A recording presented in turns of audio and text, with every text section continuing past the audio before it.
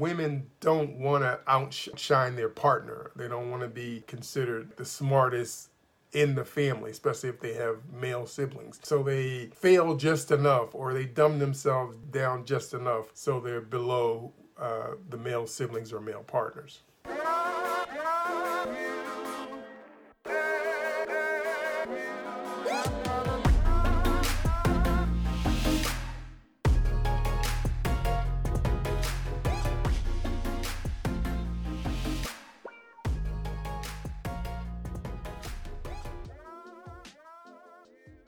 Hi, I'm Language Barrel, and welcome to a book review for a better you. On this channel, I'll be reviewing some of my favorite books. Some may be in business, others may be in self-help, or others just may be general reading or just things that I find interesting. I'll do a chapter-by-chapter review, and at the end of the book, I'll do a summary on what the book meant to me. Obviously, this is not meant to be a definitive opinion or definitive review of the book. It's just my opinion and my take on what it meant. So if you're ready, come along and let's get started. Hello everyone, welcome to a book review for a better you. I'm your host, Language Barrel. On this episode, we'll be discussing Wake Up and Live by Ms. Doreathea Brande. This book will help you reach your goals and achieve success, a formula for success that works.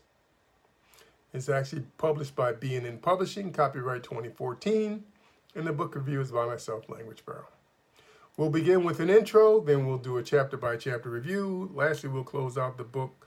We'll close out this episode with a summary of the book and kind of what I took from it.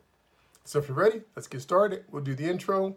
What are the steps necessary to take control of your life and live the life you were meant to live? Does this book work for everyone? Probably not, but the only way to know if it's going to work for you is you have to get a copy of this 106-page book, take a read, see what applies, apply those things that benefit, and discard those things that don't. So let's get started with the Chapter 1 review, Why We Fail. Despite the absurdity of it all, some believe that we have an innate desire to fail the same as we have an innate desire to succeed. You think that's true? Well, sometimes we don't want to stand above. We don't want to be above our colleagues or above our families. So we fail just enough to fit in with the group. For some, it's the fear of success that drives failure. When you succeed, it does elevate you.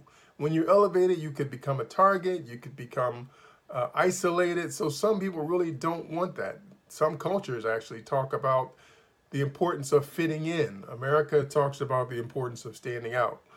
Right? In America, it's all about the individual. In other cultures, it's about the group. So surpassing failure requires decision and energy to make it happen or not happen.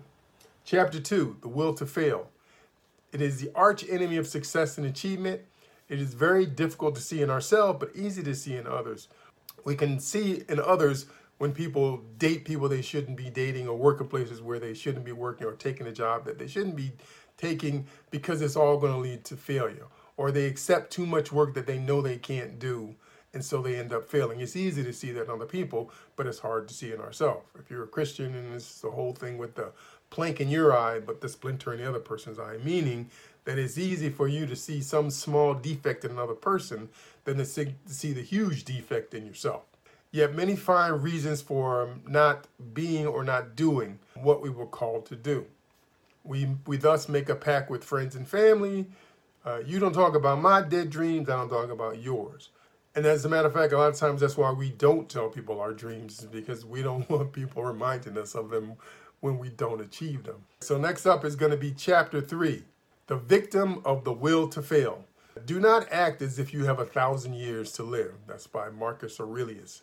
And in this chapter, they talk about really three kind of victims of failure. They talk about the sleeper, person just sleeping through life, not paying attention, just going through the motions. They talk about the watcher. The watcher is a person that really watches everything and doesn't take any risks. They may be on the sidelines, like a backseat driver or passenger driver, where they're giving advice and information, but they really don't take the risks themselves. And lastly is the addict. This is the person who uses some kind of substance to numb themselves or remove themselves from having to deal with the pain of failure. Chapter 4, The Rewards of Failure. Those who live in the past do not strive to change the future, or others who try but don't succeed. So this is, again, people who The rewards of failure, which it's easier not to make the effort, because if you make the effort and you fail, then you can either feel the pain from that or the humiliation, the isolation. So it's, in some instances, it's better to just fail on your own terms than to fail on somebody else's terms. Lastly, the rewards for not doing your best work, thus exceeding the efforts of beloved ones or families. And this is one of the ones where they say it really applies to women, where women don't want to outshine their partner. They don't want to be considered like the smartest in the family, especially if they have male siblings. So they fail just enough, or they dumb themselves down just enough so they're below the male siblings or male partners. Chapter 5, write the direction. Accomplishing what you set out to do. Each person's true definition of success cannot be compared or measured against another. And that's would seem to be self-explanatory. It's very difficult, even though we do it. We look at people's lives and their existence, and we measure ourselves against them. But it's impossible to measure ourselves against them, because we have different definition of success. We have a different journey in life. We have different situations that happen to us. I guess it's just common for us to compare ourselves to other people, but it ultimately leads to massive frustration. It is the avoidance of pain from past failures that causes inertia and the lack of progress forward. Generally, we try to avoid pain. So if we had failures from a situation, we try not to repeat that. Some time ago, I was investing heavily in real estate, and I was investing in real estate in another state, which is far, far from where I lived at. And I didn't know the area that I bought the property in. It was just, in theory, supposed to be this great investment. But as the property started sinking and they nearly forced me into bankruptcy, that pain was so great that for like 15 to 20 years after that, I didn't buy any property. I just was really kind of gun shy and fearful about buying property. And especially if it was in an area that I didn't live, or I didn't have close contacts, or if it wasn't easy for me to get to back and forth. That painful experience really shifted my whole mindset on about investing in real estate. Moving past this, we must act as if it's impossible to fail, as the thoughts of failure and success cannot occupy the same space. And again, easier said than done, right? It's easier to act as if it's impossible to fail once you've had a taste of failure. But what the author is trying to convey is that you have to put yourself in that place where you believe it's impossible to fail, because then it leaves you no alternative, no escape routes. You just keep marching forward. And her take is that in time, you will be successful. Even if you don't gain the ultimate goal that you set out for, the new experiences, the education, the knowledge, the training that you gain along the way would all be very beneficial. Lastly, what she says is two thoughts cannot occupy the same space at the same time. So if you focus on success, you cannot be focused on failure, and vice versa. If you focus on failure, you can't be focused on success, because you can't have two ideas that occupy the same space at the same time. One will take precedence over the other, and that's really just a matter of your decision, which one you give the most power to. It's likely to be the one that's going to grow, or which one you nurture the most is going to be the one that grows the strongest. Chapter 6, the system in operation. Begin by returning your mind to a time and place when you were successful. Live in that moment, what you thought, how you felt, and allow the energy to drive you forward. So this is a form of visualization where you can actually place yourself in a situation that was very beneficial and very nurturing. Live in that moment and try to recreate that moment mentally, in the hopes that at some point it'll translate into a physical reality. Chapter 7, warnings and qualifications. Self-affirmation alone usually does not lead to success. We must act as if it was impossible to fail. And so again, self-affirmations: I am strong, I am powerful, I am swift, I am intelligent. The author's take here is that's got to be followed by an action, right? It's not just like a mantra. You have to physically do an action, because confidence is built on successful actions or successful habits. And so just to do the mindset or the mantra is not going to really be sufficient to move you forward. And then dreaming is not the same as imagining. And here she talks a lot about imagination. using your mind to create and put you in places that you can be successful versus dreaming or wishing for things. One requires action, which is imagination, and the other only requires wishes, which is dreaming. Chapter 8 on saving breath. In the early stages, protect your work by keeping it private. And this one is a bit controversial. There are two schools of thought, but her belief is that when something is new, it's very defenseless and it's fragile, and so it's easy to break or distort. So her take is really you need to protect your dreams and your ambitions when they're young and early from people that will do damage from them. Now, there are other people who have a different train of thought, which say just the opposite, that you need to share when they're new and early, provide resources so they can grow. Any input you can get helps it grow. But that's just a different opinion. And in this chapter, she talks about protecting it. And she says, listen to your inner voice and create. Seek advice from experts when necessary. Learn from your mistakes. Incorporate what is beneficial or good feedback, but don't let it change it. After a period of time, when your dreams have become strengthened, then you can start to take this external information and see how it can move your project forward. Chapter 9, the task of imagination. Imagination allows us to see and look for opportunities that may not yet be present and view ourselves outside of our current roles, parent, worker, employer, labor. So again, she talks here again about imagination. Use your imagination to create scenarios that you typically wouldn't see yourself in, right? If you're seeing yourself as a mother, think about roles outside of motherhood and use your imagination of how you would create this, how you would find the time, where would you get the resources. So she also believes imagination can enable us to learn experiences beyond the typical method of trial and error. And again, trial and error is restricted to what you know, right? But that's going to be limited by what you know. So it's really not so much imagination. Here she's talking about use your imagination to think of things that you typically wouldn't do, that you typically don't do. It may allow you to go beyond this typical reiteration stage of do something, evaluate it, and then fix it, and then do it again. Chapter 10 on codes and standards. Having a set of standards for our work allows us to strive for our best work. And that pretty much seems common sense, right? You need a set of standards not only for your work, but in the way you live your life, maybe the way your home is kept, go about your daily activities of life.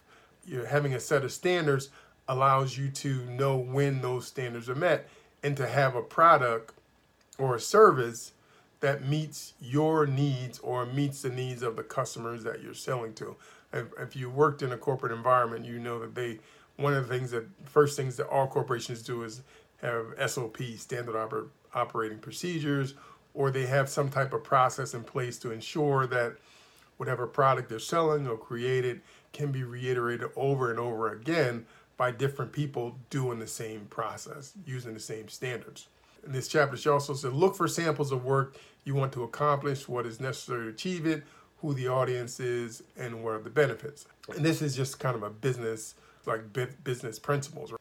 You look for a market and find out who's in the market and look and see what kind of work they're doing, and you understand what's necessary to achieve that, and you've got to realize, well, who your audience is, what benefit you're going to provide to them, because in the real world, the audience is already existing without your product. So your product has to provide some type of benefit to them or they won't buy it. I mean, it's pretty simple. Are your ideas the best? Respect the input of others. If criticism is appropriate, put your ego aside and let it create an environment, do your best work. Again, that's just saying you're not an island, right? Even though it may be your ideal, it's okay to take input. That's how we learn. Take it, evaluate it, see how constructive it is, or if it's going to move you along in your process, and then apply that process. Don't be constrained with thinking that your ideals are always the best and that you can't listen to other people because either they don't have your experience or they don't have your knowledge or they're just not in the industry. Again, we're always, as people, we're always learning and growing. If you're in a product or producing something, you always have to be in an iterative phase where you're constantly improving your product to get to the perfect product. So chapter 11, 12 disciplines to improve your mind. The first one, spend an hour without saying anything. In today's society, it's very easy to get distracted with social media, obligations from people and places we need to be, technology, computers, phones, tablets, TV. And so we're really talking about training your mind for an hour where you don't say anything to increase your sense of focus and your power of concentration. Number 2, learn to think for 30 minutes a day on one subject. Again, this is to focus your center of concentration, focus your mind so that you can control your thoughts and your actions. Number 3, write a letter without using I, me, or mine. Again, this is to remove yourself as the primary focus of your mind and concentrating on other things in the world besides yourself. Number 4 is talk for 15 minutes a day without using I, me, or mine, which is very similar to Rule 3, but instead of doing letter writing, you're going to focus on talking for 15 minutes. Number 5, write a letter with a successful tone. You'll find it's amazing how much we focus on things that we don't have. As an example, I think I was at a flea market or a park or something. Prior to going, I had taken some money out of the bank. I think, let's say I took $100 out. And I noticed that I had lost $20, which had fell out of my wallet or I misplaced it. And I was focused so much on that lost $20 instead of really concentrating and being happy that I didn't lose the whole 100. I really just kind of got caught up on where did that $20 go? Did I drop it? Did it go into the car? Did it fall out of my pocket? Instead of being thankful that the whole $100, didn't end up in the same place. So again, that's really just a mindset of gratitude, trying to focus on the things that are positive happening in our life versus worrying about the negative things in the moment. Number 6, pause before entering a room and consider relationships or obligations to those in the room. When I was working at hospitals, before we would go into a patient's room, we were instructed to ground ourselves, to refocus. Don't take all this information that I might have got from the last patient. If I had a bad situation or something happened with the last patient, don't take all that energy into the room with the new patient. To be mindful, to be present in the moment, and to provide the care for that patient at that moment, not get distracted by what happened in the previous moments or what's going to happen when I leave this room. Number 7, keep a new acquaintance talking about himself or herself for 10 minutes. I've never had a problem with this. Generally people I meet like talking about themselves, so I generally don't have a problem with enabling them to talk about themselves. I find that most people find their most interesting subject themselves. And the longer you allow people to talk about themselves, the smarter they think you are. You figure that out. Monitor your speech for I, me, or mine, or other filler words. And filler words are things like and, but, and not in the context of a sentence, but just as a bridge to the next paragraph or next sentence. When what really needs to happen is there needs to be a pause there between those two words. Plan 2 hours a day and perform exactly according to plan. Again, in this modern society, it is so easy to get distracted by emails, telephones, social media, children, work. And so that when we have plans in the morning, it's so easy to get distracted from that plan. And then at the end of the day, we find out whatever list or task or plans that we have, half of them were done or a third of them were done, or maybe none were done, depending on the other demands on our time. For you to take a list and dedicate at least 2 hours to that plan to work on that specific list. Place yourself in a new situation where you must act non-habitually. People, we are creatures of habit. Comfort is about habit and safety. It's about doing things that we know of the outcome before we do them, or we're pretty sure of the outcome. Here, what she's saying is you need to put yourself outside of your comfort zone as a way to grow. Number 12, say yes to every request made of you that day. This is harder to do because depending on your work situation, you may not be able to say yes to everybody. You may have to tell people, look, I got to get this done. I have obligations. I have an agenda. I have tasks that I have to accomplish. But the key point here is to take some time, whatever that time is, or whether you say 30 minutes or an hour, and you say, whoever approaches me in this time limit, I'm going to say yes to it.